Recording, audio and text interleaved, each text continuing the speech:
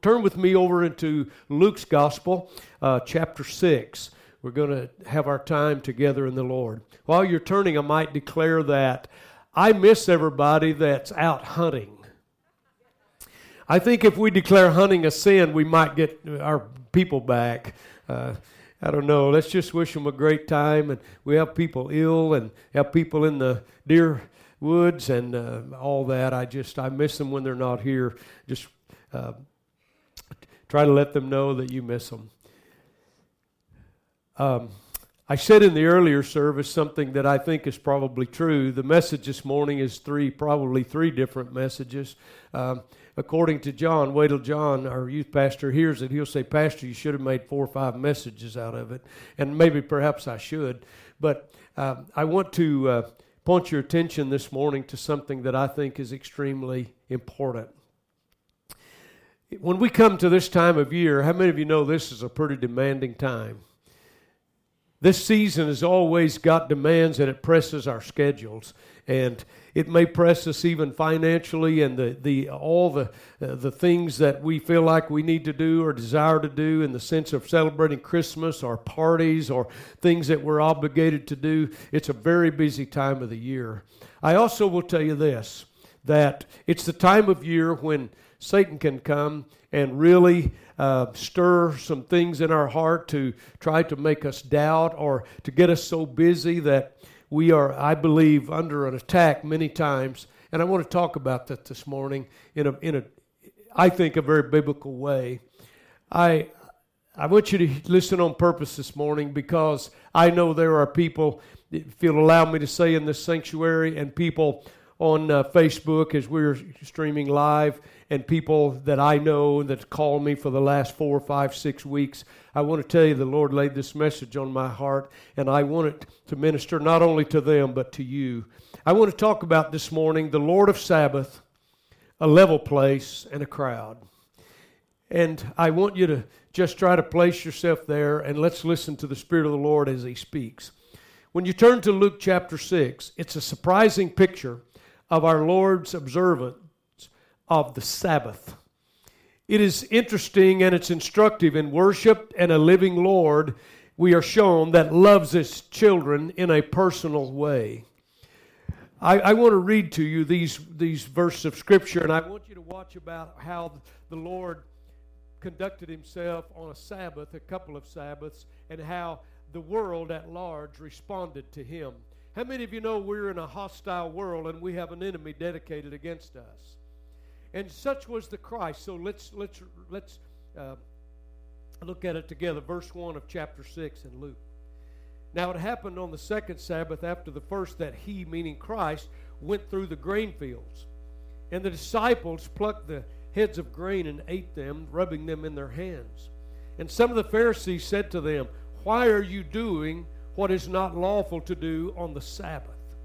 But Jesus answered them and said, Have you not even read this? See, these are the Pharisees, the letter of the law, back into the Old Testament. They try to make it New Testament law. You have to cross every T and dot every I with the law, and they prided themselves in that. And here's a man claiming to be Christ who in their opinion, abused the Sabbath. And he read to them, knowing they're people of the law. He said, Have you not even read this, that David, what he did when he was hungry, he and those who were with him, how he went into the house of God, took and ate the showbread, which was dedicated, consecrated to the Lord, if you know that, and also gave them some to those with them, which is not lawful for any but the priest to eat. Have you even read that? That's what he was saying. Verse 5, and he said to them, this, ladies and gentlemen, statement, I want you to know, was a thunderous, unconceivable thing to them. He said, the Son of Man, meaning Himself, is also Lord of the Sabbath. That shivered their timbers in their concept. This man's claiming to be God, and He's even Lord of the Sabbath. So look at verse 6. Now it happened on another Sabbath also that He entered the synagogue and taught, and a man was there whose right hand was withered. So the scribes and the Pharisees watched Him closely, whether He would heal on the Sabbath, that they might find an accusation against Him. Watch verse 10. But He knew their thoughts, and said to the man who had the withered hand, Arise and stand here. And so he arose and stood. And Jesus said to them, I ask you one thing. Is it lawful on the Sabbath to do good or to do evil, to save life or to destroy? And when he had looked around at them all, he said to the man, Stretch forth your hand. And he did so, and his hand was restored as whole as the other. But they were filled with rage and discussed with one another what they might do to Jesus. Isn't it amazing? In the midst of a miracle on the Sabbath day, our God totally healed a man who had withered hand for years, and those Pharisaical minds sat around. They couldn't rejoice in a man's benefit or the blessing in the miraculous things of God. All they could do was find some kind of reason to try to disbelieve it or to silence it. I want you to know, ladies and gentlemen, you and I live in a world that is similar to that. I want to say again, we have an enemy dedicated against us. But I want to talk to you about worship. We're going to read some more verses in a minute. But let's just talk about what Christ is in our lives, in our everyday life, and what we do when we come here to worship. When we come to worship, we come here for probably one of three reasons to worship. First of all, we may come out of duty, just out of pure duty. We love God, and we feel like we owe Him something, so we come out of duty. Or we know that we are His creation, and He requires that we pay Him homage, so we come out of duty or homage to Christ. Or we come to say, God, I'm here because I know you're boss, but it's out of a duty. But that's a pretty low level of worship, and it's really not by any means something we should do. But there's another reason that we worship. We may come here, and watch this, for a pleasant diversion. Pastor, what do you mean? Well, if it's a cold, rainy, snowy Sunday, we have nothing else to do, maybe we could do that. It's a harmless, maybe a way to spend a Sunday morning, or it's a way that I might get my mind off of my problems and my pressures and the things that are against me. It gives me a mental or an emotional diversion. That's not a very great level of worship. There is a third level, though, that says this. We may come to experience the dynamite. I did these words on purpose. Out of duty or diversion or dynamite. So what do you come for on Sunday? Duty or diversion or some dynamite? And that's, can I tell you, the dynamite is what Jesus promised us. And I can say that I'm going to have some dynamite to get an amen this morning. Wow. We get our word dynamite from a Greek word called dunamis. And let me remind you in Acts chapter 1, verse 8, that's what Jesus promised. He said these words, you who are twice born, when you come to Christ, you will receive power, dunamis, when the Holy Spirit comes upon you. Ladies and gentlemen, this is not just religion. This is not just adding salvation to our lifestyle. I want to tell you, God comes and totally changes the man, woman, or young person who is genuinely twice born. Okay, I need some dynamite here. How many of you know it was a dynamic, powerful thing when you gave your heart to the Lord? It was. Ladies and gentlemen, God not only sits in a throne room a long ways from here in a place called heaven, but I want to tell you something. The God of our salvation intervenes in our lives every day. So what may we expect from our worship and our relationship with God when we come? So that's sermon number 1. Here's sermon number 2. What can we expect if we come to God? First of all, we have a new beginning or a continued new place of genuine relationship with God. We have a new beginning as a new Christian, but God also has that continuing relationship with us. A new beginning. Secondly, in our worship, we can experience a new freedom.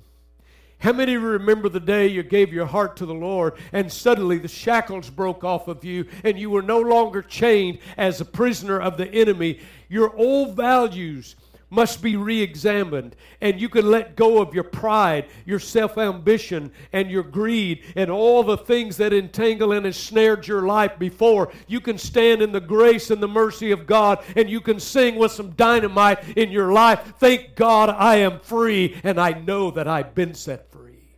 That's a great experience. There's a third thing we can expect in worship, and that is in God. That is guidance and help. God doesn't save us to leave us alone.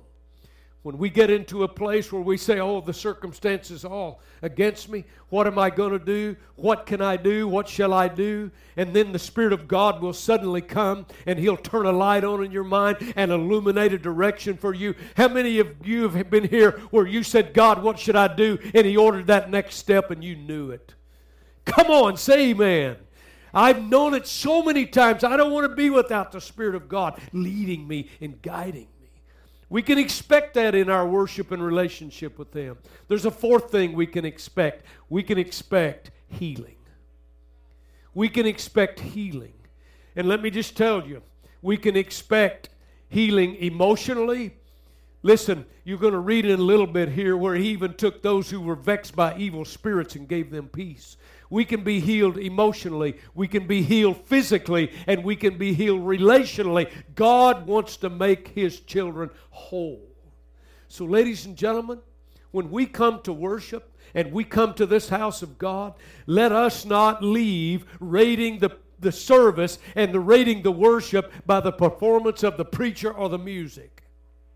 Let us not leave here just saying, well, the atmosphere was this or was that, but may we leave here with the genuine reason for worship, and that is this. What did God say to me? What did the Spirit of God speak to me? What does He want to do with my life now that I've had that experience of worship this week?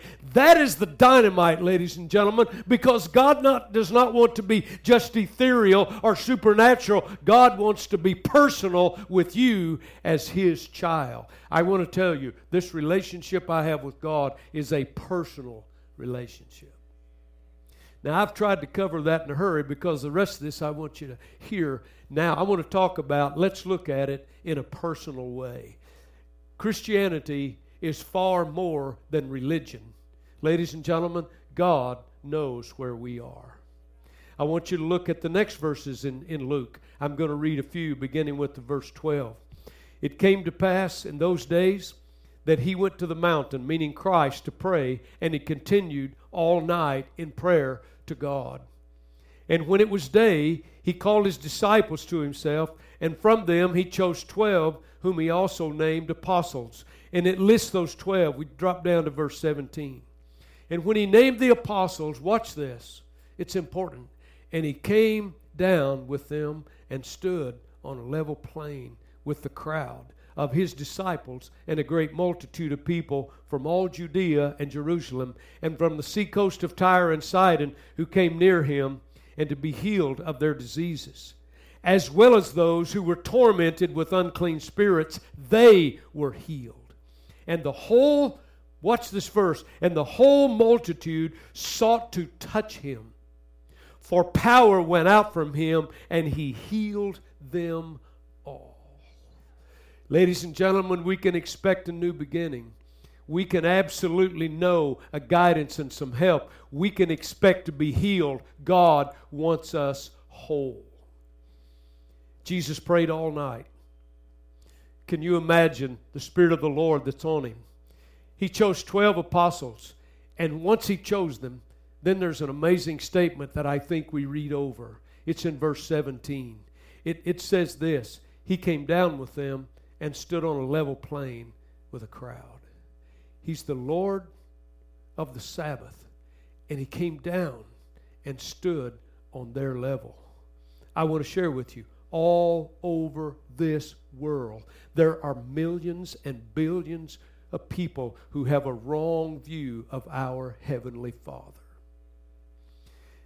Their view is that God is somewhere on a distant planet and He's austere, and every time that a saint or a sinner makes a mistake, He is there to punish them. They think He's somewhere in a universe. He's a God, if at all, with very little interest in humanity, much less any details of human lives. I declare to you that is an entirely wrong concept of our Heavenly Father. It is for that reason, to be honest with you, that I pray and I seek to purpose to have in this sanctuary every Sunday. I want a warm and friendly atmosphere in our worship. Can you say amen? I like pomp and I like ritualism, and it has its place. But I think we need not near the ritualism sometime that we have. I don't think we need high church about us. I don't think we need to try to be everything to everybody. I don't think that Sunday should be a fashion show. I like it friendly and I want it dignified so that our corporate worship is righteous and it can be accepted for the Father. But why, Pastor? Why? Let me tell you why. Because God is much more than the omnipotent God in the sky somewhere distant. Yes, He is omnipotent, all-powerful. Yes, He is omniscient. He knows everything, even the thoughts and the intents of our minds and hearts. He is omnipresent, but I want to tell you something. He is far more. Our God comes down with us and stands on our level. God in the incarnate flesh took time for little children. Ralph Waldo Emerson, a great poet of yesteryear, wrote these words. Listen to them deeply. He said this: "So nigh is grandeur to our dust, so near is God to man. When duty whispers, lo, thou must, the youth replies, I can." You say, Pastor, what is Emerson trying to say? He's saying God is so near, the grandeur to we who are dust, that when we are assigned a task or a problem comes or a situation that challenges us and we must discipline ourselves or we are here against this foe, the youth, even the inexperienced, those who are just learning can say, I can. I want to tell you something. There is nothing impossible in your life with our God. And Satan will paint a picture of circumstance that will stack against you as if there's absolutely an impossibility. Have you ever just said to God, like Pastor Brooks has, Lord, what is going on here? Why am I under this attack? I even say, Lord, why'd you let this happen to me? But God in His sovereignty, ladies and gentlemen, knows how to minister to every one of us. He came down to them and He stood on their level. He who made the world, yet He went out to eat with a tax collector, Zacchaeus, and He said, I'm coming to your house. He who made the sun to shine still took time to bless little children. He who calls every star by name, yet He is interested in blind Bartimaeus. He who holds the planets in their place and sends them on their course, yet He's concerned about a fallen woman at Sychar's well. He who was nailed to Calvary still took time in His agony and His pain and His suffering to care for His mother.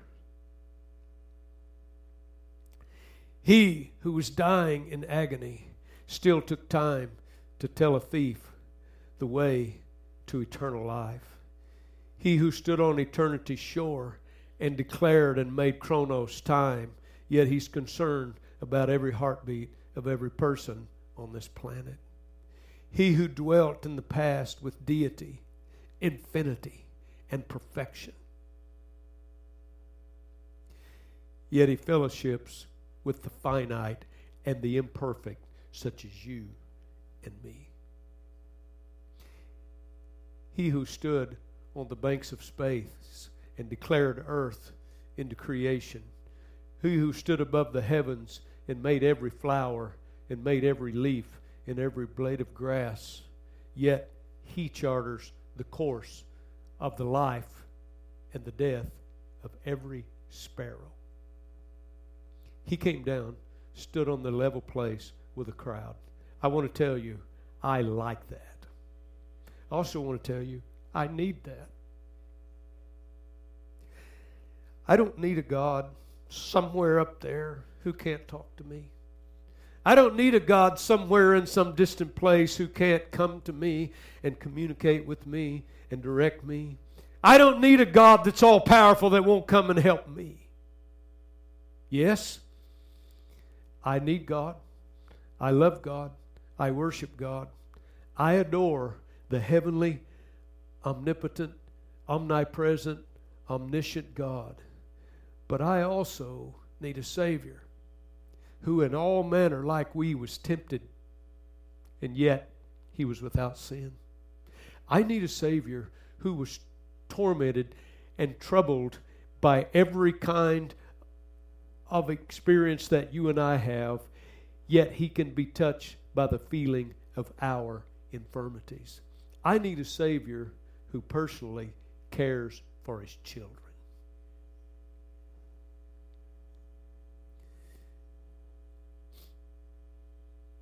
How many of you know God is a personal God? I'm going to say this in kind of jest, but it'll probably be what you remember. But so be it. A child doesn't need a father and have to be required to do something like this, to call dad on the telephone and say to dad, say a son calls a dad, no son or daughter needs a dad where he has to call, Almighty thou, Almighty Father and Dad, wouldest thou please come home? And when thou comest home, wouldest thou please drop by and buy us a gallon of ice cream?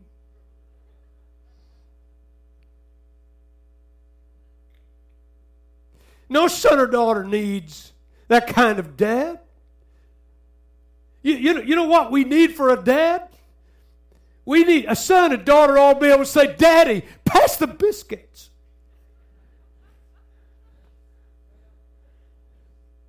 Dad, can I have a second piece of bacon?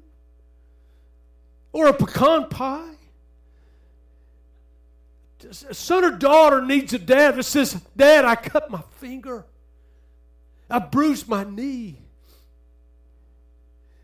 A son or daughter needs a dad that can say, Dad, would you go by Brahms and bring us a half a gallon of black walnut ice cream, because Brahms black walnut ice cream cures anything.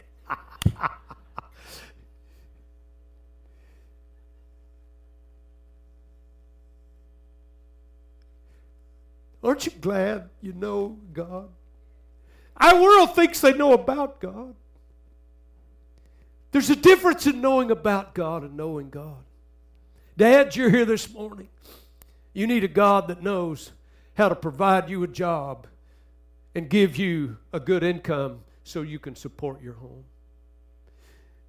Mom, you need a God who knows that if you must be employed and you must add to that how to take care of you on your job. Dads, you need a God that you can call on and say, Father, I've got a question that Satan's attacked my family and I need to know what to do. And God will say, here, son, walk in this way.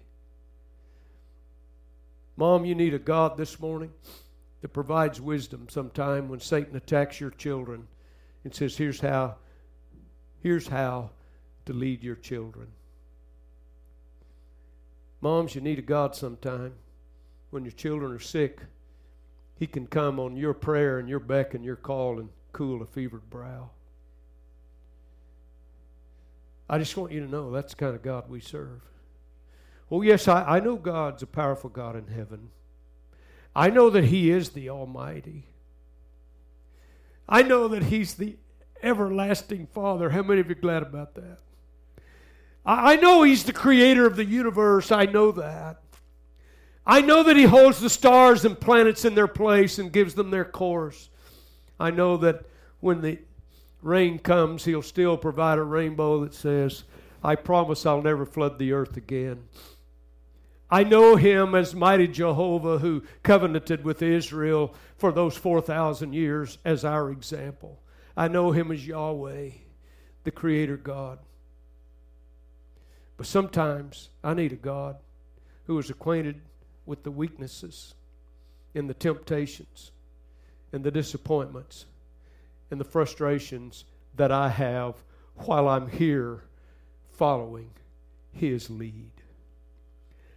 I need a Savior who got weary one day and stopped by Sychar's well, and even in his thirst and in his fatigue took time to talk to a fallen woman, and so changed her life that when she ran back to town, she declared these words, "Come meet a man who told me everything I ever did in my life."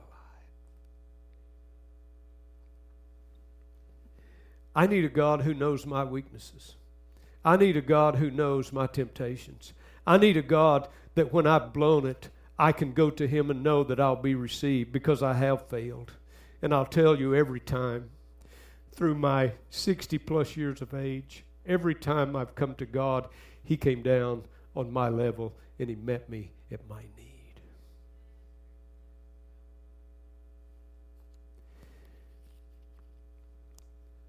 Our world, by and large, doesn't understand our relationship with God. I just want to declare to you, you can touch Him. You can find Him if you'll call on Him. You can touch Him on a cot in a jail cell. He'll come to that level. You can touch Him from the bunk of an army barracks when you're lonely and you feel beaten up, because I can tell you I've done that personally. You can touch Him in the bed of a hospital. You can touch Him in the valley of depression. You can touch Him when you need Him. You can see Him even if you're blind. I declare you can hear Him even if you're deaf. So my message this morning is, when Satan attacks you and comes in like a flood, call on Him, call on Him, call on Him, call on Him. He'll come down and stand on your level and take the need and heal it. God doesn't always say, "Come up to where I am." God doesn't always demand that we just be stiff-jawed and disciplined. God doesn't always say you have to be tough. I just want to tell you something. The Scripture declares that He will still leave the 99 and minister to the one. Look up. Look up wherever you are. I want to tell you, this God, when you call on Him, will ride on the wings of the wind. This God whom you need will step on the clouds. This God will bend the heavens, and He will come. I love it. I'm going to rehearse it. It may sound old-fashioned, but it's true. I remember when I needed Him, it was like this. I was sinking deep in sin, far from the peaceful shore. I was very deeply stained within. I was sinking to rise no more. But the master of the sea heard my despairing cry, and from those waters lifted me, and safe am I. It is love of God that lifted me out of Satan's snare.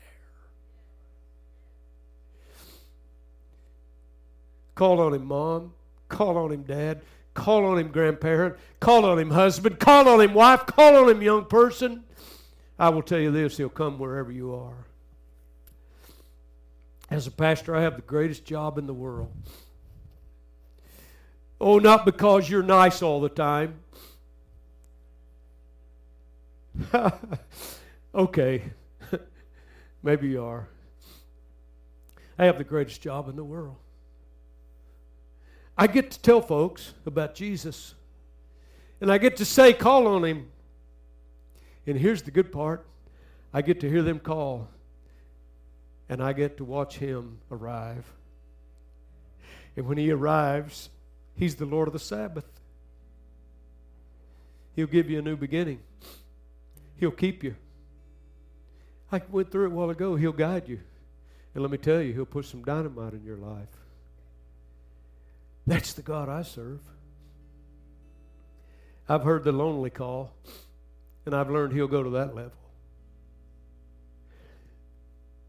I've heard the despondent and desperate call, and I want to tell you, Jesus will come down to that level and help the lonely and the despondent. I've heard the ill call and ask Him to come, and I've watched Him arise with healing in His wings and descend and heal a body. I want to tell you a story of a man I knew many years ago. I heard him tell this story, and I love it. He was a young man at the time in a Bible college. He was going to be a minister. So he decided he would visit a hospital every Thursday afternoon, and he would minister to whoever he felt like the Lord led him to. One day he met a young black man in a hospital room that was 25 years old. He was blind and had some difficulty in hearing. He was on the list that would soon pass away. The young minister began to try to lead him to Christ, and so he would whisper into his ear, and he would say to him, "Pray, pray and call on the Lord for your salvation." And this young black man said, "I prayed, but I can't get through." And so the young minister on another occasion asked the Lord to forgive you for your sins, and he got the same answer, "I've asked him, but I can't get through." And weeks passed, and the same experience. Finally, the young man, the patient, went into a coma. And yet the minister returned week after week after week after week. He testified about how the doctors at the end, I don't know if this is the case, to be honest with you, I don't know, but back then, and maybe it's true, they said the last thing before someone passes away, the last element of our body that leaves us is hearing. And this young minister decided he would take advantage of that, and so he began to get down and whisper in this young man's ear. And he would speak to him, call on him. Isn't it amazing? Isn't it wonderful that the last thing, if it's true, we lose is hearing? I thought about it. It's not seeing. It's not feeling. The Scripture declares that faith comes by hearing. And it's not just the physical hearing. It's that spirit that hears the voice of God.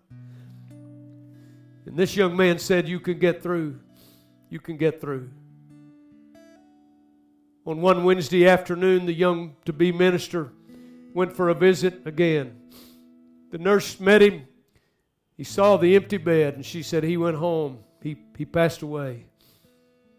She said in that coma, but she said just before he passed away, he regained consciousness just for a couple of minutes. And she said, "He spoke to me, and he left you a message. I don't know what it means, but perhaps you do." He said that young man said, "Tell the preacher, I got through. I got through. I got through." I want to tell you, you can get through too. You can get through too. Call on him, Magdalene. He will set you free from demon spirits and a fallen lifestyle. Call on him, Zacchaeus. He'll come to your home and declare righteousness in it. Call on him, lady, with the issue of blood for 12 years where doctors had given up on her and she spent all she had. She touched his garment. And he said, "Who's touched me? Because I know power has left me. Somebody touch me in faith." I just want to tell you this morning, in the 2018 fall season of the year, when Satan comes and he bombards us, and when there's more pressure than we can fathom, and I don't need to describe it. Christ's legacy, I want to share with you this morning. I bring to you a Christ today who will meet you where you are. So we will not worship him, and we will not live for him out of duty. We will have far more of an experience with our God than that of a diversion. We will experience the dunamis of his Holy Spirit. The Lord of the Sabbath, healer, heal them all. He comes to visit us today. And ladies and gentlemen, I want to tell you, God is interested in your struggle this morning.